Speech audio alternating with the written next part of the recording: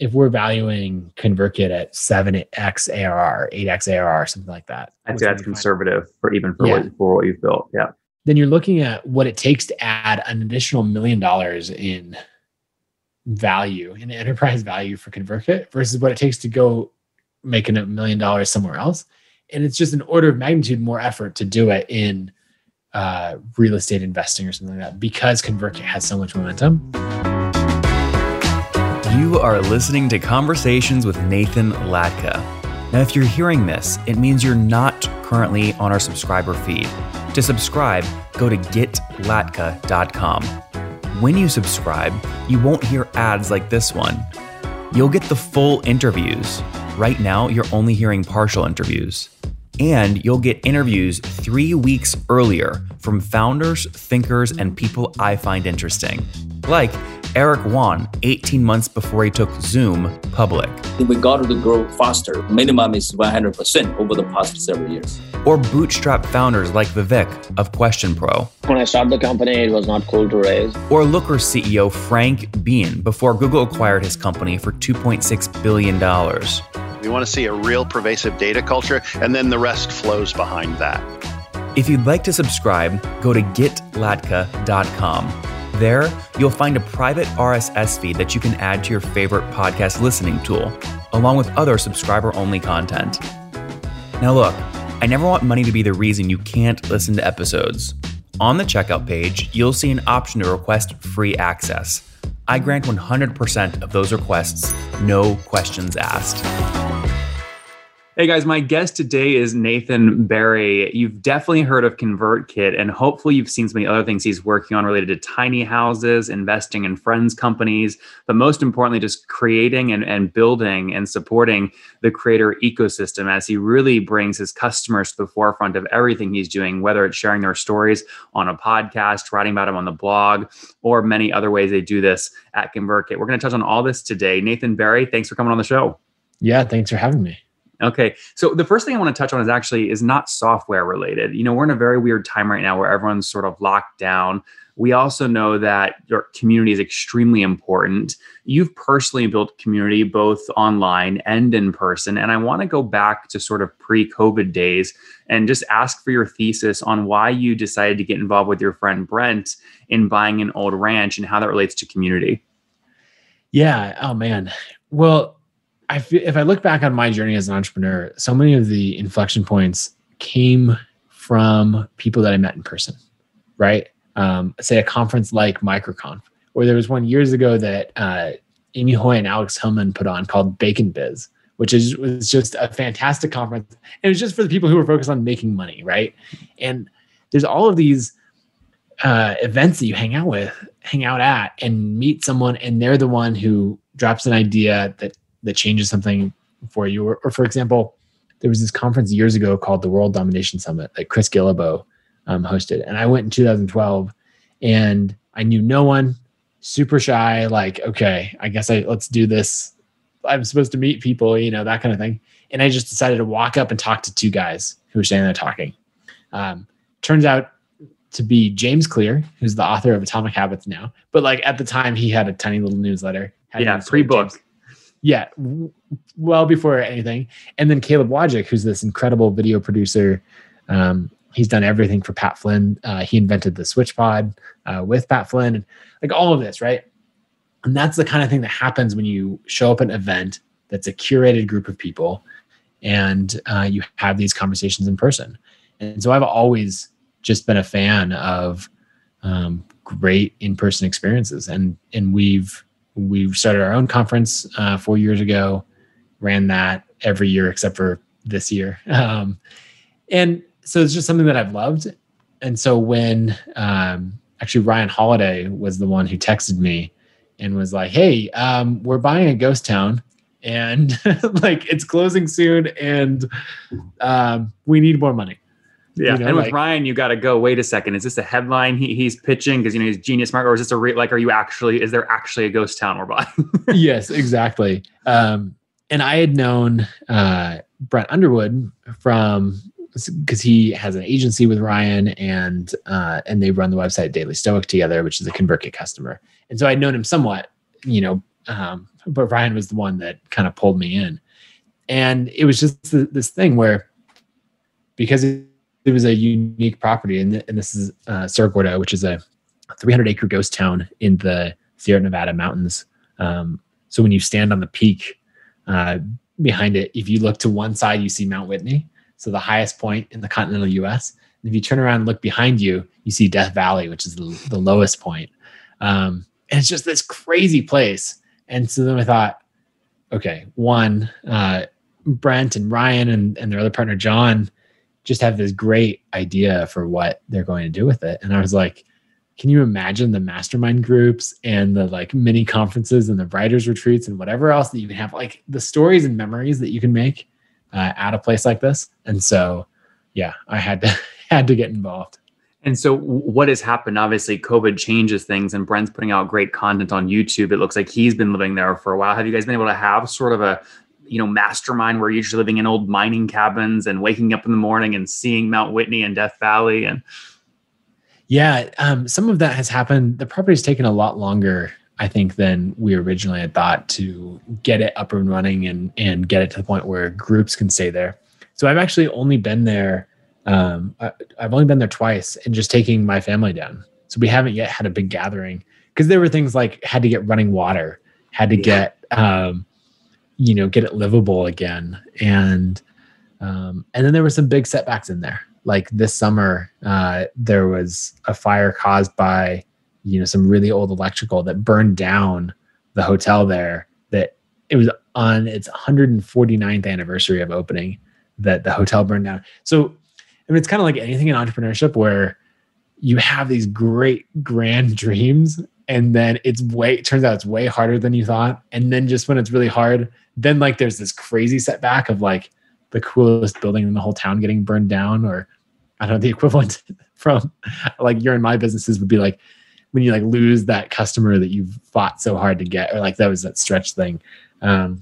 Can you make an analogy there? If you look at ConvertKit's history, and we'll dive more into ConvertKit here, but is there an equivalent to the old 149-year-old hotel burning down?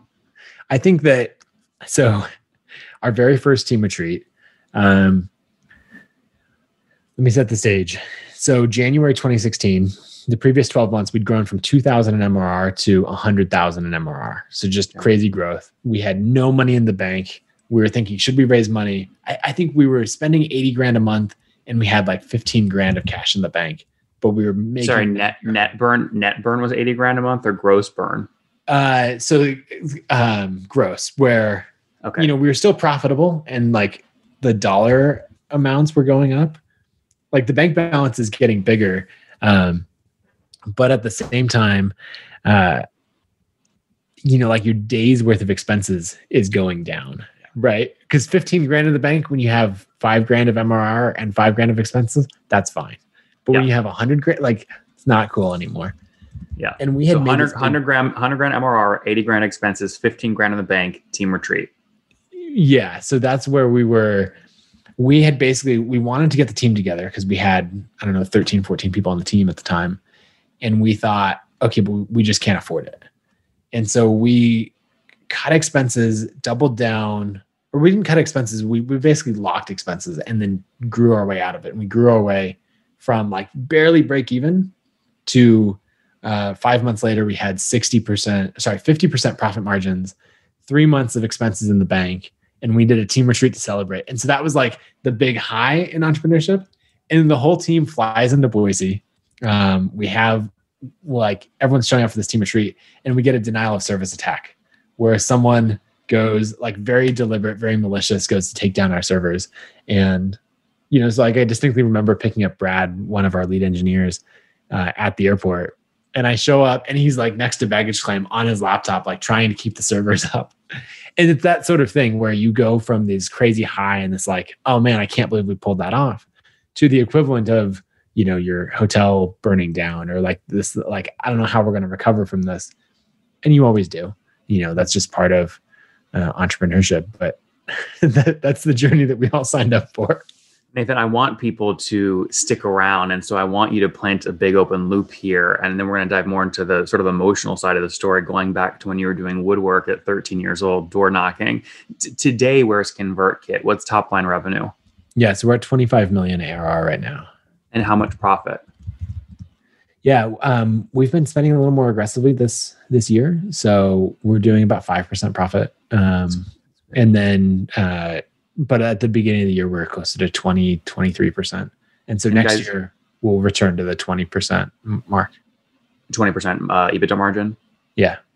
So guys, you want to stick around for that. Something else Nathan is doing, which he puts on his website, is he specifically says $1.8 million paid out to the team. So there's some profit sharing happening here. A lot of you guys who are bootstrap founders are wondering, how the heck do I set up profit sharing without spending $500,000 on legal? So we'll get back to that in a second. But Nathan, take us back to 2013, or sorry, when you were 13, Nathan, I think maybe 2005 or earlier? 2003. 2003. 1990. 19. Okay. Wow. 19. Okay. So we're about the same. You're 30 right now? Yep. 30. Okay.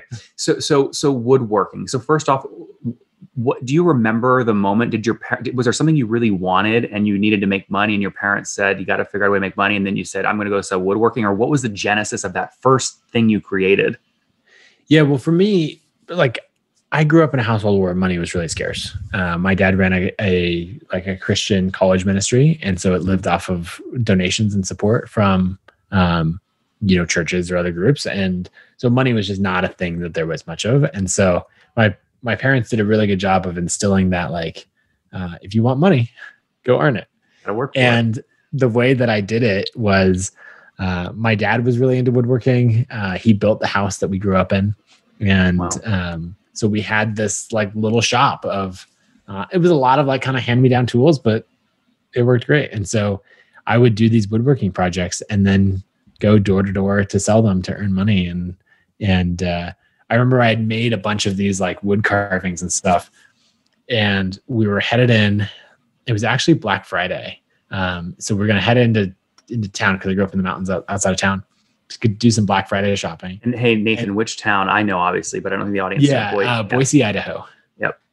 And so we were going to do that. And it was one of those things we're going to head into town at noon or something like that. And so at 10 a.m., I was like, great, I'm going to go wander around this neighborhood, go door to door, and then pick me up here, a mile from town. And then we'll just see how much money I've made by then.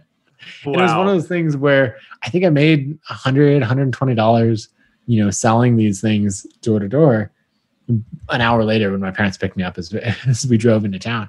And that was just sort of the mindset that we always had of great, if you want something, I'm not going to give it to you. Go pursue it. Go figure out how to get it done. What was your reaction? What was their reaction when you got in the car and emptied your pockets with a bunch of crumpled up dollar bills? What's funny is I think they were so used to us just as kids figuring out how to make money that they were just cool, and there wasn't wasn't even this big celebration moment. It was just well, yeah, obviously, And who's us, Nathan? How many siblings? I have 5 siblings. So I'm the fourth of 6 kids. Okay. Wow. 4th of 6. That's incredible. Okay. And are they, so did they all end up just building sort of communities and creators world, or did one of them end up in Wall Street finance or something? I do have a brother who works in corporate finance and finances private jets. Everyone's all over the map. I've got a sister that lives in Seattle and works on copywriting and that kind of thing for a bunch of big clients like eBay and Alaska Airlines. A brother who's a physician's assistant, got a couple of siblings who are programmers. It's all over the map. And I think you get into a whole nature versus nurture sort of debate. But I think, humans are just very different.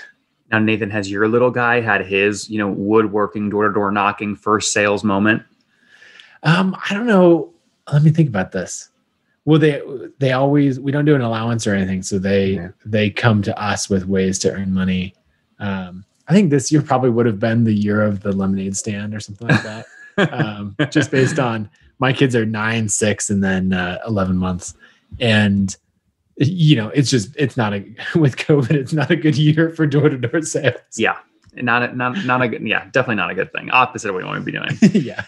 Okay, so wow, $120 woodworking, 4 of 6 siblings, 2005, you're 13 years old. You eventually obviously end up, I believe, going to college. Let's fast forward here a bit. What did you do in college? What did you study?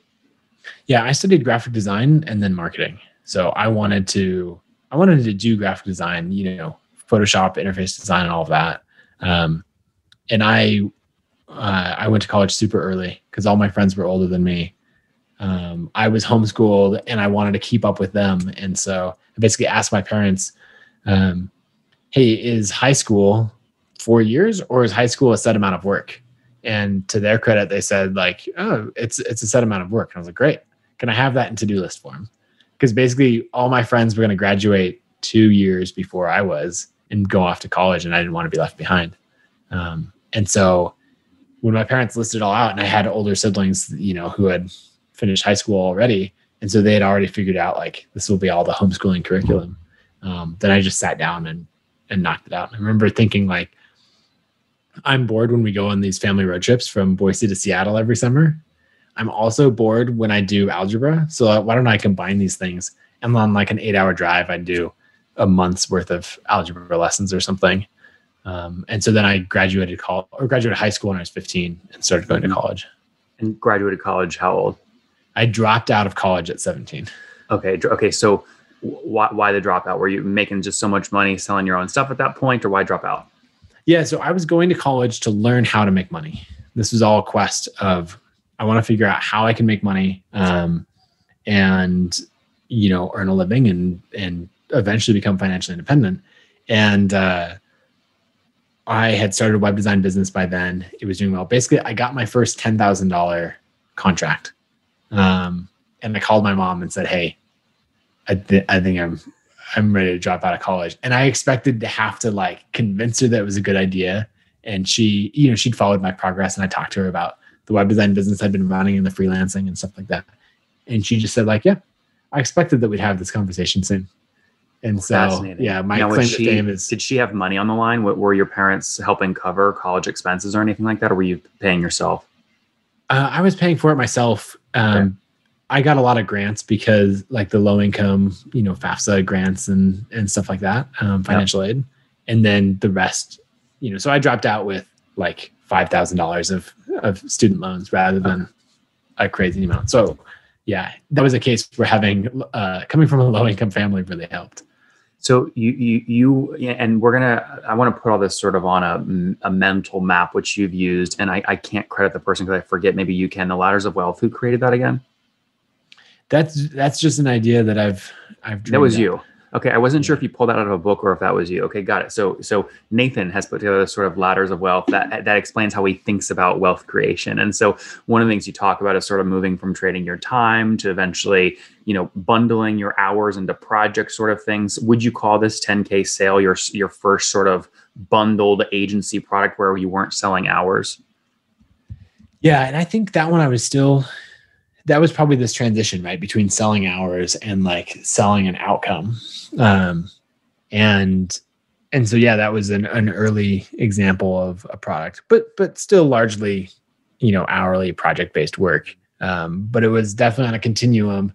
It was not the hourly web design work that I'd been doing before. It was okay, now I'm getting paid for an outcome. And there's starting to be this disconnect between the effort that I put in and the money that I make, which is what we're looking for in entrepreneurship, right? As these things are tightly coupled, there's no leverage.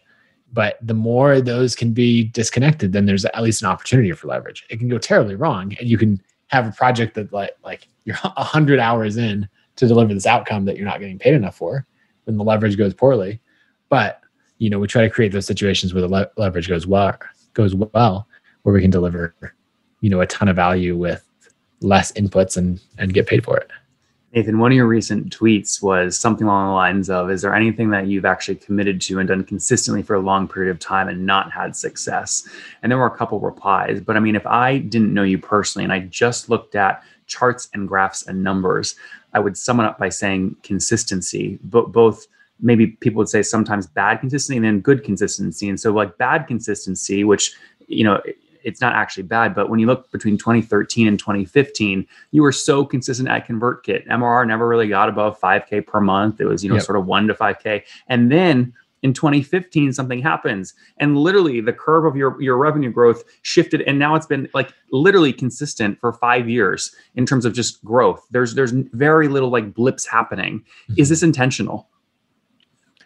Well, I think it's that all of these things take a lot more time, and so we think about, if I show up in the right way, then I'll achieve the success or something, and that's true. It often takes a long time to figure out how to show up and what things to work on. And so like in ConvertKit, things that made a difference were moving from like content driven, for trying to grow a SaaS business.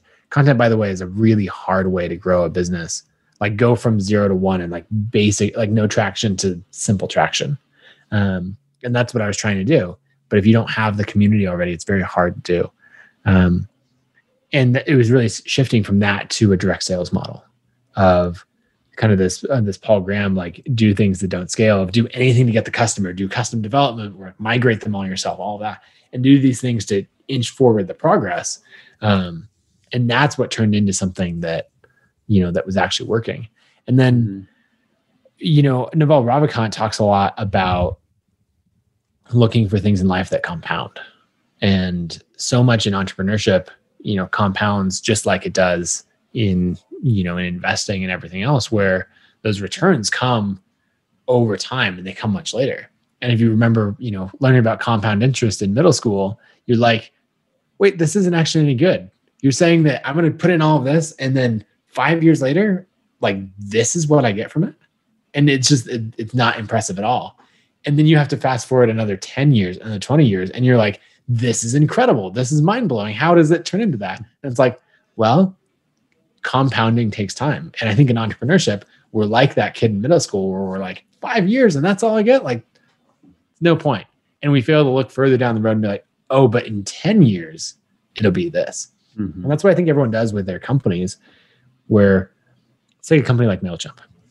I don't have their exact numbers. I'm assuming at this point, based on trends from previous numbers, there's somewhere around 750 million in annual revenue.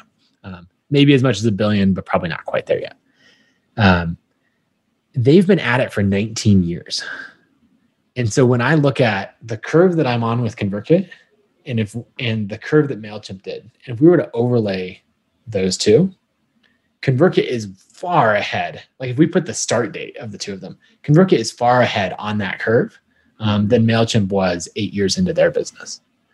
And I think this is the point where people go like, wow, you've made it with ConvertKit. You should sell. You should have sold a while ago. Like the moment that first $100 million acquisition offer came up, you should have sold and move on to the next thing. When was that? So we haven't had like a crisp, like here's the offer on the table, but like the private equity people show up nonstop, and I just always like say no thanks before it gets to just charge for the call. Say I'll get on a call with you, but it's $5,000 for 20 minutes. Yeah, and make a little. That's a good idea. Anyway, so I guess what I'm saying is, I feel like I'm just getting started, and if I want to build the scale of company that I need to, or that I want to do, then I need to give compounding time to really kick in. Mm-hmm. And so we're 8 years in, and like selling and being done now it's just way too early. And so it's really like, if I want to build a MailChimp level company or a Stripe level company or something like that, then it's like, great, show up for another decade. Mm-hmm. And then we can start to talk about the level of commitment that you have and where the results come from. I mean, Nathan, is it really sort of a start and a stop? I mean, everything I'm seeing you do, I mean, this is just you. It's build a creator community. It's build team members. It's allow your team members to build wealth with profit sharing. You're obviously also making money. You're then reinvesting in friends, businesses, and things you love. And you're talking about, now not only multiplying your time or an agency work or now software, but also now capital leverage after that. I mean, what would you do if you sold ConvertKit? I don't even know.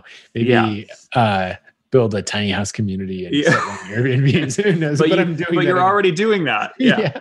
And that's the thing of like, it's not this all or nothing. thing, and that's a really good question to ask when those acquisition offers come in or something. I'm like, okay, but what would I do? Mm-hmm. And I'd go right back to building software because I love it. And one thing that I love now is the leverage that we have. So for example, this year we launched ConvertKit Commerce, which is our digital product sales platform. And if I were to, that's something that's just different enough from ConvertKit that it could be its own startup entirely. Mm-hmm. And so if I were to start over and do that, that initial traction is really hard to get. And it's a lot of work. Obviously, having done a successful company, the next one is easier. The relationships that you already have, the brand reputation and everything. But now for ConvertKit, it's we have 250,000 users. And so let's just tell them to use this new thing. And so when you come out with something, you're like, wow, this is getting used by thousands and thousands of people, which is the creator's dream. And so it's one of those things that if you sell it, if you move on, then you lose that or some amount of that leverage. And so I'm just nope, I like the leverage too much. I'm going to keep doing this. It's great. And it's so hard to quantify. This leverage idea is so hard to quantify. So I want to dig here a little bit. Let me just ask a bit, obviously commerce and any, we call it sort of a SaaS plus play, is a SaaS business plus something else, professional services, percent of GMV model, a marketplace maybe. When you look at the commerce business, one of the goals you talk about is, man, I'd love to the point where we pay $1 billion or help creators make $1 billion. You launched here last year in 2019. How much went through your system in 2020 to creators? Yeah, so we have two different numbers that we track. The first one is the total amount earned by creators using ConvertKit as email products. And in beginning of 2019 or 2018, I'm trying to remember exactly when, we launched new APIs so that when people are selling through ConvertKit using Shopify or Teachable or Stripe or any of these others, it includes the reporting of where the revenue came from and how much you're earning, and it aggregates it across all these different platforms. So you have one creator dashboard. And that's been really cool. And actually, January of this year, we passed $1 billion earned by creators on ConvertKit through other platforms. Through the aggregation. Yeah. Through the aggregation. Yeah. And so now with ConvertKit Commerce, it's basically we checked out this big goal, which is on our mission page. And then we said done. Next, now it has to be $1 billion processed through our payment systems. And that we launched in private beta in mid-July. And one thing that's been interesting is it is much harder to get traction than I expected. So we're at almost 500,000 in GMV. And it's fascinating how... That's total GMV processed through July. Yeah. And so it's a lot lower. Just for example, in the conversation that we were having over email, you're like, hey, have you hit that $1 billion yet? And I was like, not only have I not hit it, but this is hard. Yeah. And it's, again, these compound returns that are going to come into play. You've got to get people to switch over from what they're doing. You've got to get all the beginners who are thinking about selling their first product, right? They made their first $50, their first $100, and it's going to be a few years before they're making 10,000, 100,000. And so it's been a really healthy reminder for me of, oh yeah, I'm starting compounding on a new thing, and it's going to take time because I'm that entrepreneur who's okay, let's go. Let's be at 1 million by this date, and then 1 million a month by that date. And then, and just realizing to get all of this momentum to shift, it takes a lot of time. And so I'm having to learn both to put in the concerted effort and to be patient for the results. And how do you think about launching a new product like that? Do you really go deep on a persona and maybe actually use that persona? You call Pat Flynn, say, Pat, I know you do more than $1 million a year in revenue. We'd love to process all your commerce. What's it have to look like for you to switch over? Or do you try and build something more broad and appeal to 100 beta users? I think you try to do both because you can fall into traps in both ways. And we use OKRs, objectives and key results, to manage and track our business. And what you usually end up doing is having a main objective that you're going after. And in our case, let's say GMV, right? We're trying we want the most dollars sold. But if you optimize only for that metric, then you might do things that is for short-term gain, but not the long-term. We could say okay, we're trying to get to 10 million in GMV in X amount of time. Then if I just go out and get a single client that sells $1 million a month, done. Did it, we're set. but that isn't success for the platform. And so then you could go the other extreme and say like, oh, I'm going to help X number of creators earn their first dollar. And that's all well and good, but everybody follows the big names. So if you don't have any of the big names, like it's way harder to get those. And so what I look for is the key metric, which is GMV, and then the counterbalancing metric. And so in this case, we're looking to drive the most GMV. That's the main thing. Small creators, big creators all contribute to that, but obviously the big creators drive far more. And then I have a counterbalancing metric of I want X number of creators to have earned at least $1 on the platform. So that says I'm going after this big number, but I also have to include all the small creators because 2 years from now, 3 years from now, they are the big creators. So that way I'm not trading short-term success for like long-term results, because 5 years from now, it's if I get tens of thousands of the small creators, then I'm for sure going to have, they'll be the big creators 5 years from now. Did you guys know that you're owed over $50,000 in tax credits from the government? Now look, you and I are both busy, so my guess is you haven't taken the time to read all the legislation and the code to understand how to get your hands on cash that you're owed. But it seems sort of silly to let it sit there, right? Guys, here's the deal. You can get it back in under 2 minutes. That's why Main Street has grown so fast. When companies use Main Street to quickly see how much they're owed from the government, over 90% of folks who apply see a big, beautiful number at the end, and then Main Street helps wire that money to you directly, tax-free. They do all the heavy lifting on the back end. Now, where does this money come from? Well, the US government annually sets aside $100 billion for startups. I know it doesn't sound real or legit, but I can tell you it absolutely is. In fact, when I went through Main Street and I connected my own payment processing tool, it quickly spit out at the end of the form that I was owed about $71,000 in tax credits. Literally almost free money. I can click a button, Main Street processes all the paperwork and then gets me that cash quick. To see how much you're owed, it costs you absolutely nothing. I encourage you guys to see what you can get your hands on by going to nathanlatka.com/Main Street today.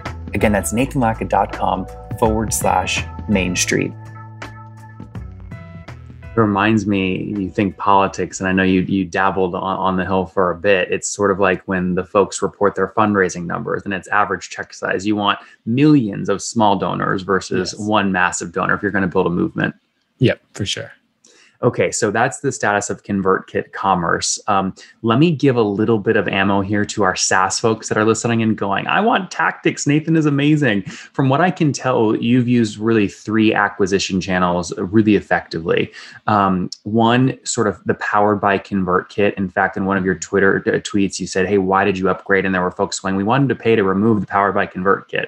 So you get obviously some free clicks and a lot of free traffic from that. I think you also have a great affiliate program. I noticed the affiliate link in your guys' footer, and you also have big names that are known for promoting products they really believe in.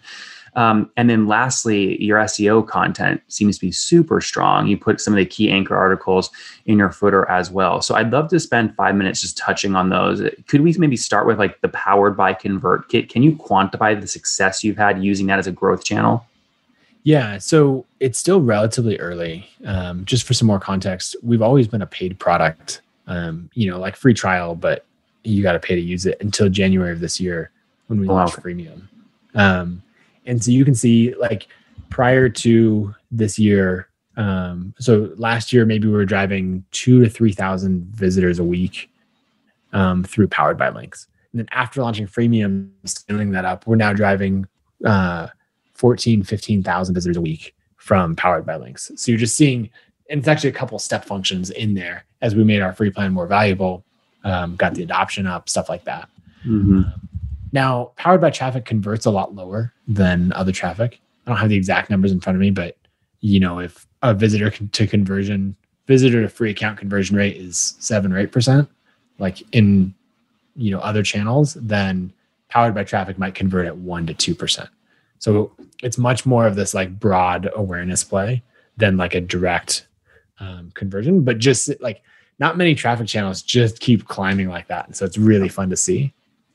The next one, search is really like just that anchor that we've, I don't know, gradually invested in over time. And now it pays off in a big way.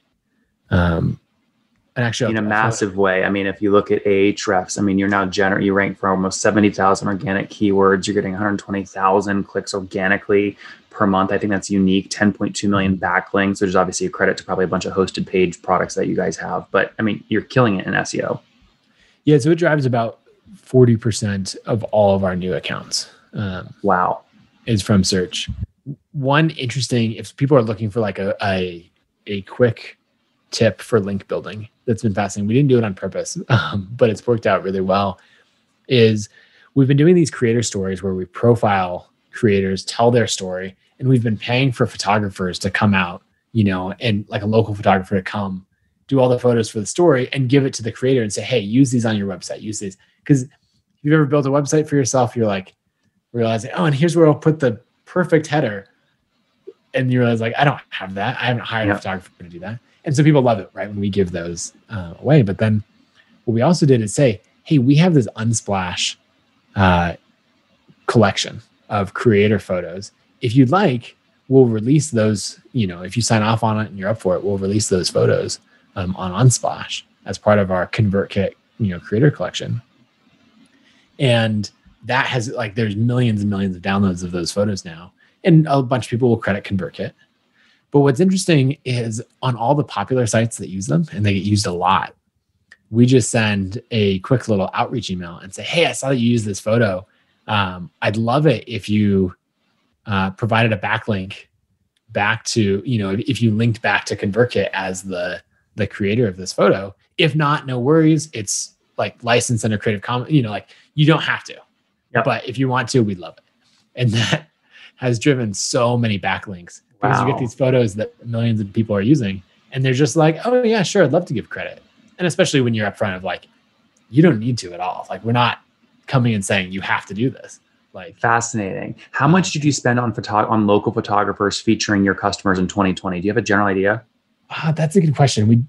I don't have that. I'd say $500 to $1,000 per shoot, somewhere in there, and then maybe one shoot per week. Okay, got it. So 50. It's this tactic could cost $50,000 to $100,000 per year. Yeah, exactly. And you get direct return in the form of these backlinks, but you also get just amazing community return. I mean, this helps your customers in so many ways, and it's free.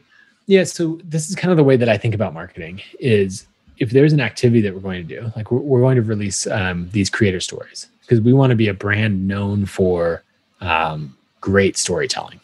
I think all the most iconic brands are storytellers. And so we're like, great, okay, let's start telling stories. And then we need a process for that. So there's like, we need to do photos for the stories. We need to do these other things. And you end up with this sequence of events that you do.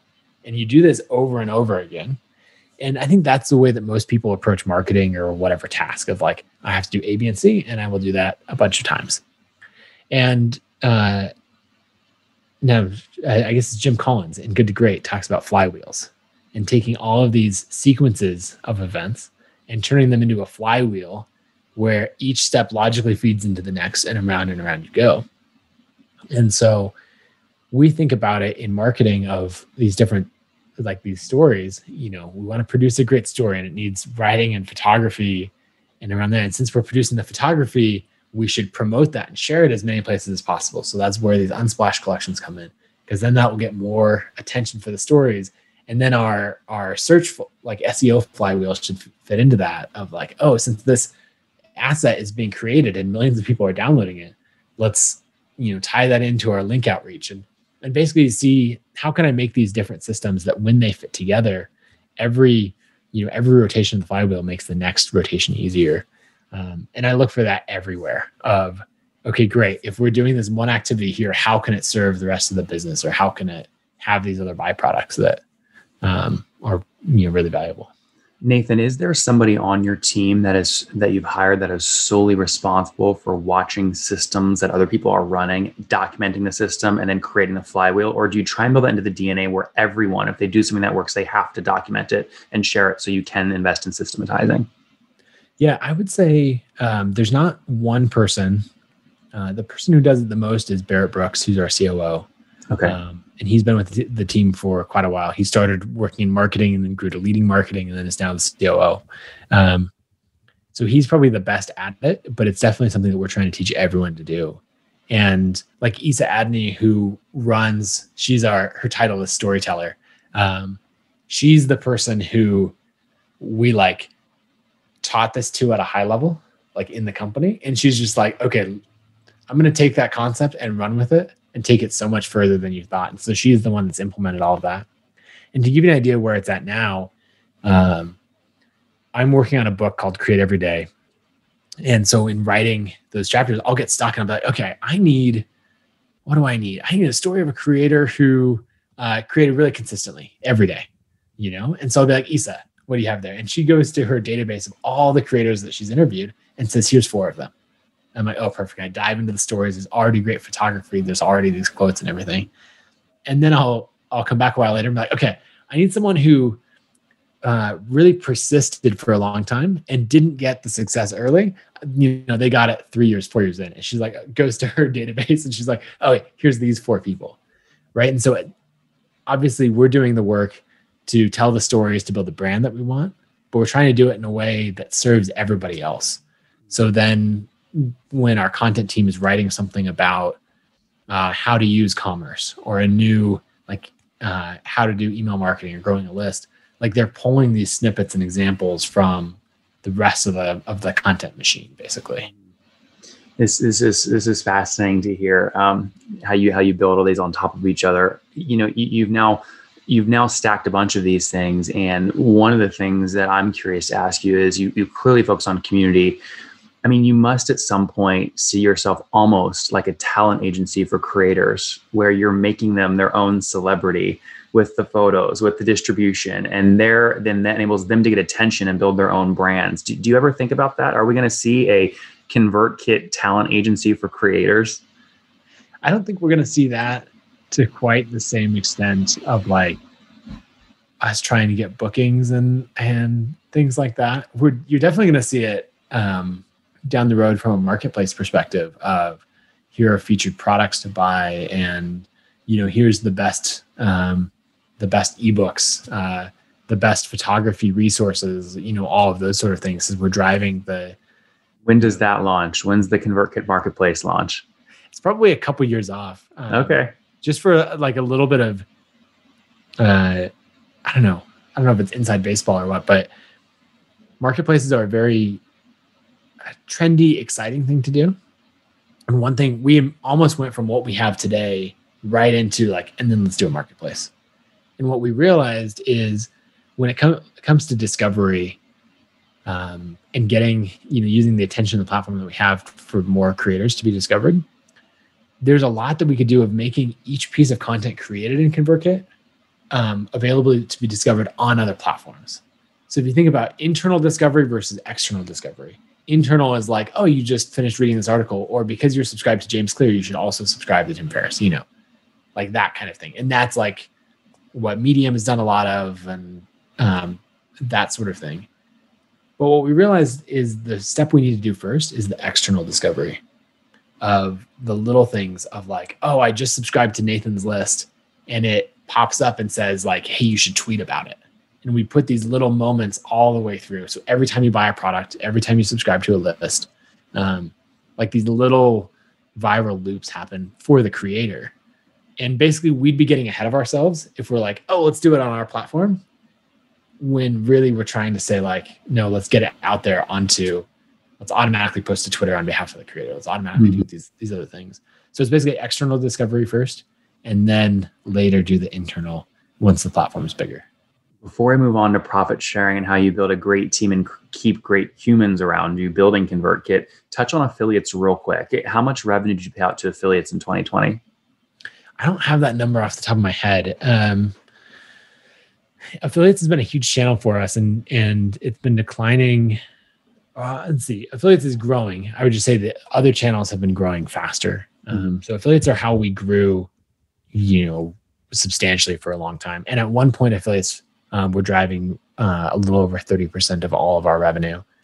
That's probably dropped into the 20, 20% range as like so if we talk about flywheels or compounding, these things, affiliates kicked off a lot faster.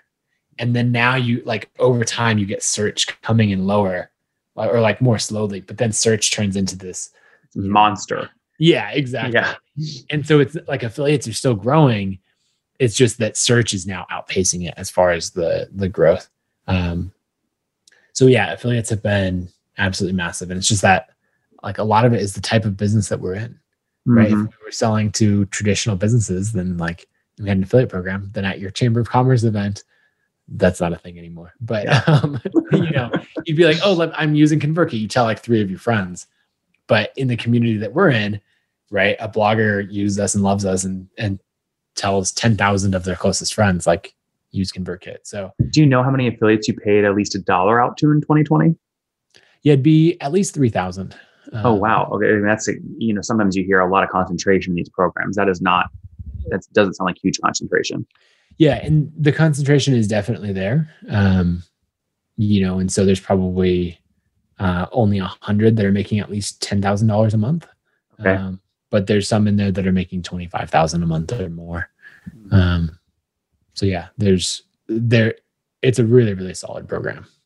So just make sure I understand that, Nathan. So if you've got at least 100 affiliates making 10 grand a month and some making way more, I mean, that's $1 million. Yeah. Right? So that's probably too high of numbers. I'd have to dig in more. Okay. I was going, wait a second. There's no way that 60% of his cost base is affiliate expenses. Yeah. No, that's too high. So I'd have to dig in because it might only be 20 or so. Okay. But there is some concentration at the, what you're saying is there is some concentration at the top. Yeah. So we're paying out about 250. We can figure this out. We're paying about 250,000 a month to affiliates, and paying a 30% commission. So that's the easiest way to back into it. That's great. Yeah, that's great. Yeah. So 250K to affiliates, we can do an average into the 3,000, but it's clear there's some concentration with some driving 25 grand a month in affiliate payouts. Yeah. So if we're to divide that out, we're at about 830,000 in monthly, like top line revenue driven by affiliates. Yeah, that's okay. That's a really valuable number. Thanks for sharing that. So are there, before we move on to how you've structured profit sharing, are there any other flywheels that like you just found it and you love it? You haven't written a blog post on it yet. You haven't put on a podcast. You probably don't want to share it, but I'm going to pressure you. Anything I should ask about? I think our free plan, in the Bootstrap software community, everyone's very adverse to free. They're like, no, I charge for a product. I sell things and we get paid for the value that we provide. We're not those Silicon Valley startups that like don't have a business model or like are losing money on every customer. And there's truth to both sides of it. But I just read, so 2 things. In 2018, I sat down with Ben Chestnut, the CEO of MailChimp, at the Inc. 5000 conference. He was super generous with his time. We just got to chat for 30 minutes in a hotel lobby. And he was just like, look, free was huge for us. That is the inflection point. And it still is huge. And it's not a bunch of low value customers. It is those, but it's all of these high value customers that just show up. And you're like, where did this 100,000 subscriber account come from? And you're like trying to attribute it. And you're like, you can't figure out like it's not from paid. It's not from search, it just doesn't make sense.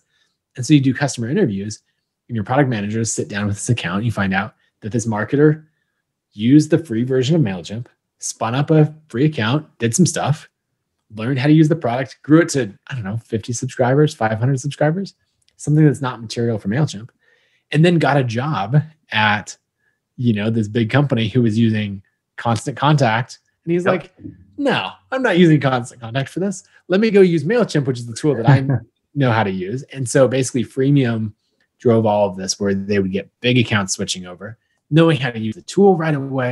And he was just like, this is mind blowing. This is amazing. And we were in the process of figuring out how could we offer a free plan. We basically looked at it and said, look, what if as a profitable company with plenty of cash in the bank and all of that, we started to adopt some of these more like Silicon Valley startup methodologies and said, we don't have to make money from every customer up front. We can play this long game because we're profitable. So we launched that free plan and honestly, it's doing so well. In our models, we expected a 3% free to paid conversion rate. Mm-hmm. We came in at a 5% rate and we were like, that's fantastic. We And just to be clear, Nathan, sorry, that's do you require a sign up when they a credit card when they sign up for free trial? So you can sign up for a free account without a credit card. Okay. And then if you want to try out like our automations product or something like that, you can start a free trial for the paid version, and that requires a credit card. To go from the free version to trialing that on a 14-day trial. And then you're saying you expected 3% conversion and it got 5%. 3%. So not 3% conversion on the trial, but 3% of all free accounts converting to a paid account. Wow. It ended up at 5%. And we see a lot of opportunity to bump that a little higher, maybe to 6 or 7%. And that's what we're trying to do next year. Let's talk about, let's wrap up with two topics here. One is keeping great people around you, right? You're not venture backed, so you can't just go pay people $3 million a year to stick with you. And that's not a race that you want to be in anyway. When did you launch profit sharing and how does it work? Yeah, so we have iterated with a lot of different profit sharing things. We launched profit sharing at our very first team retreat. As we talked about earlier. What year was that, Nathan? Sorry, 2016? Summer 2016. Okay. And we had grown from 100K to 300K in monthly revenue. We'd saved up 3 months of expenses in the bank. We'd gotten to 50% profit margins through like the team being really lean. And I wanted to reward the team for it. And so we took $100,000 and paid it out to the team in profit sharing. Everyone was totally blown away. How'd you do that though? How many were on the team at that point? 12? We were up to 20, but 6 of them had been hired in the previous 30 days. Okay. So 14 participated. Yeah. Everyone participated, but for some people it was like $600, So that's my question is if someone right now is finishing 2020 with 100K and they want to do this exact same thing, how do you decide who to give the check size to? Is there a formula? Yeah. So what we do is we do a 6-month period, is when the profit sharing is. And so for everyone that has been there for the entire period, you're eligible for it. And we actually give partial credit. So we give out, if you joined, we have people who will join and then profit sharing is 30 days later. And they're like, you still get $500, That's amazing. Because we want them to kind of have that taste of it. Yes. And the person next to you got 17,000 or something. Yeah. But that's because they've been with the company for quite a while. So in that pool, it is 75% based on you're just a team member and everybody participates equally. And then 25% is based on time with the company. So we take, there's just a spreadsheet that has everyone's start date. So all the team members, their start date, how many days since that, and it totals up, the total days worked ever. And then it distributes, so it just says X percentage of this pool should go to Charlie because she's been with us for 4 years, to this person because they've been with us for 1 year. Interesting. So the profit sharing that we did in the spring, let me think. The average was $11,000 per person. Mm-hmm. The smallest check was $3,000 for someone who joined really recently, and the biggest was I think $19,000. And so that's kind of the swing that you'll get. We used to have something in there where we had another score for individual performance. And we took that out and we basically decided we're going to set a high bar for performance, just to work at this company. Default. And everyone wins and loses together. Mm-hmm. Fascinating. Okay. And you're paying this out. You're doing this calculation once a month or once every 6 months? Every 6 months. Okay. Got it. Interesting.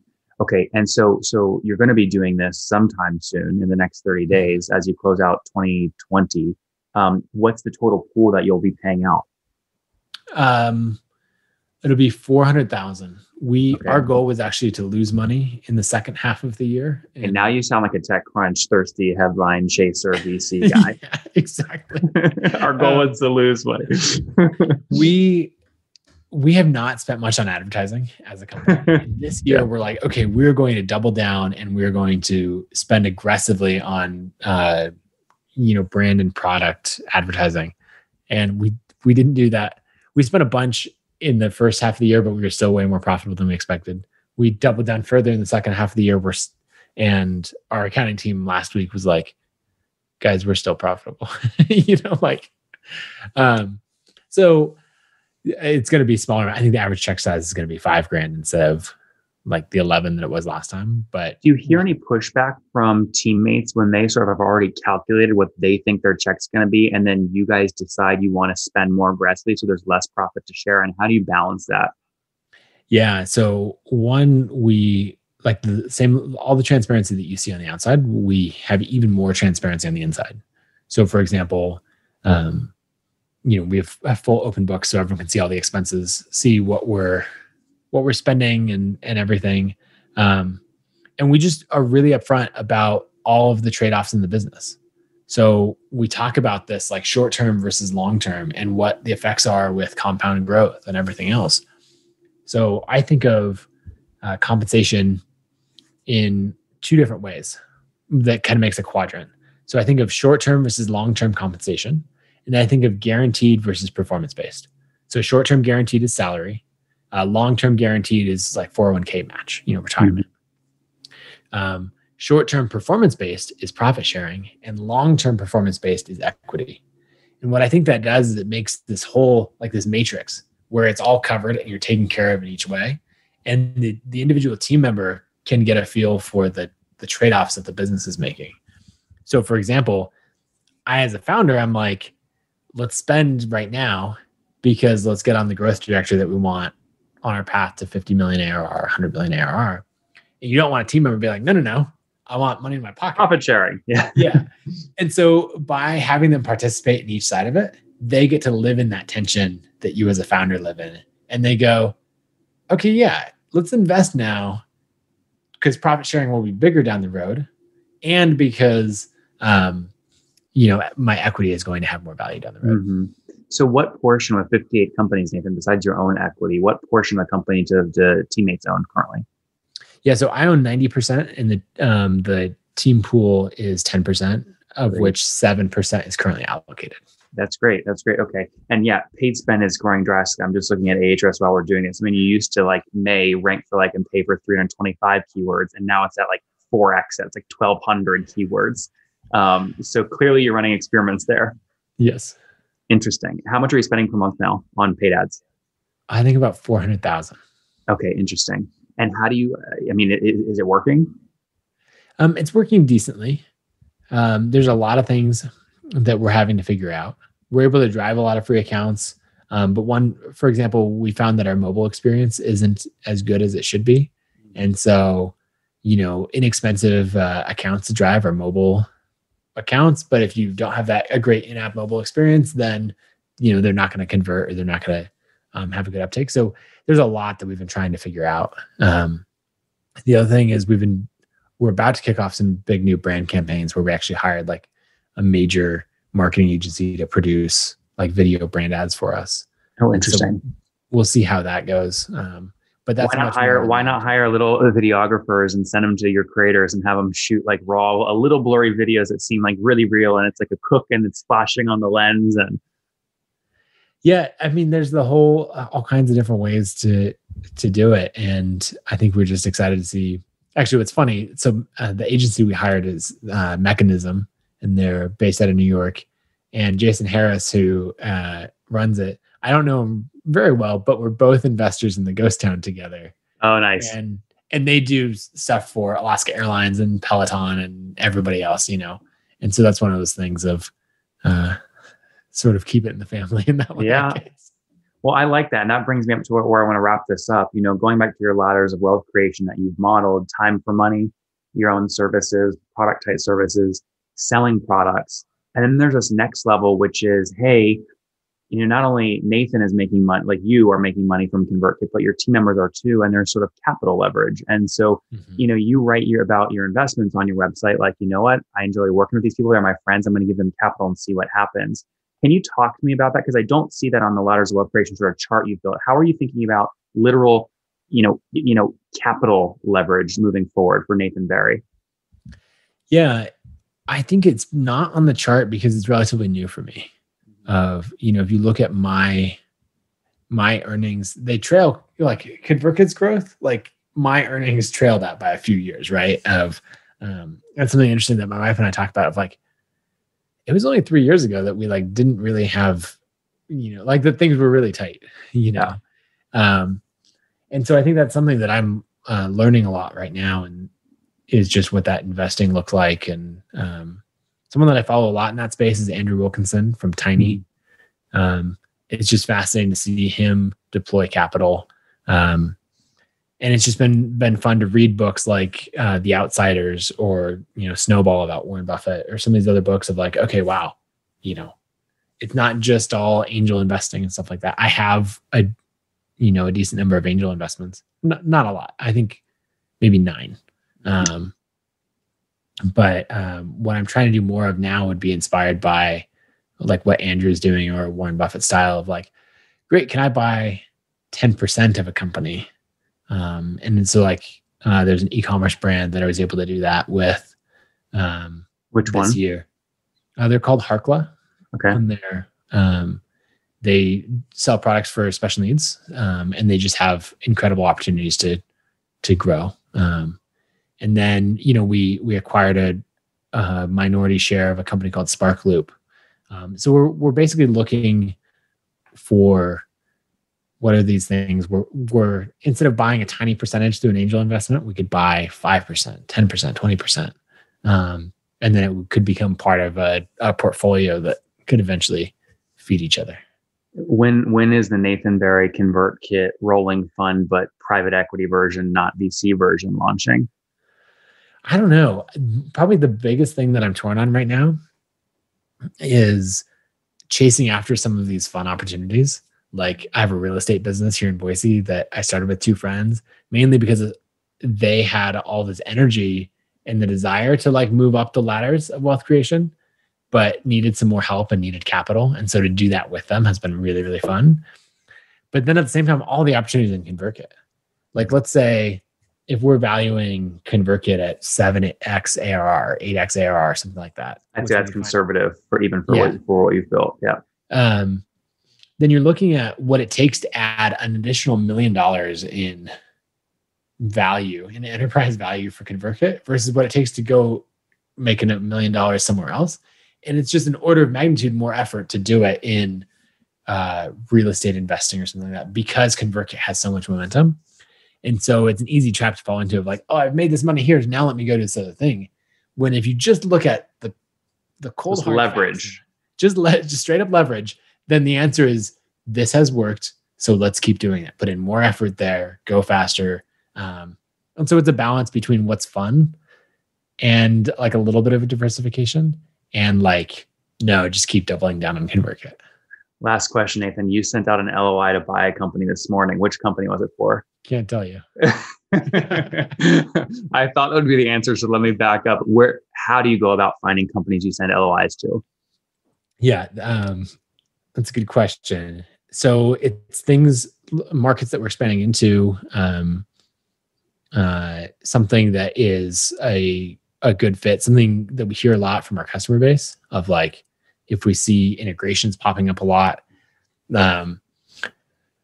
If we look at, say, our 3-year roadmap, and if there's a something that we're planning to build, but it's a few years off, and then we see someone who is getting good traction in that space, right? Our customers are already using them. Then it's like, oh, we could accelerate a plan 2 or 3 years out if we buy them today. Especially when in any software company, engineering time is the single greatest constraint. And so there's so many opportunities to chase, and you just have to take the Richard Branson quote of like, opportunities are like buses. There's always another one coming. And so you end up in a point where capital is more available than like skilled engineering time to apply to problems. And that's when acquisitions start to become interesting of like, okay, I could accelerate this plan, for $1 million rather than having to spin up a whole new engineering team and then spend a year building it. Guys, there you have it. Nathan Barry, 2005, a long journey. When his parents dropped him off, he showed up with the van afterwards with $120 of woodworking sales. Quickly got into college early, said, give me a to-do list of what I got to get done. Then landed a $10,000 marketing contract, ended up dropping out of school to pursue that, and eventually turned those professional services goods into a couple $1,000s a month. But it really changed in 2015 when he started really focusing on ConvertKit, community building, and that first team retreat in 2016 when they paid out their first profit sharing to employees of $100,000. Now, 58 ConvertKit team members strong, focused on building the creator economy. They're empowering these creators in many different ways, and they continue to drive growth. 19 million last year in run rate, up to $25 million run rate today. Totally bootstrapped. Nathan Barry, thanks for taking us to the top. Thanks for having me. Boom, guys. Cut. Nathan, what'd you think, man?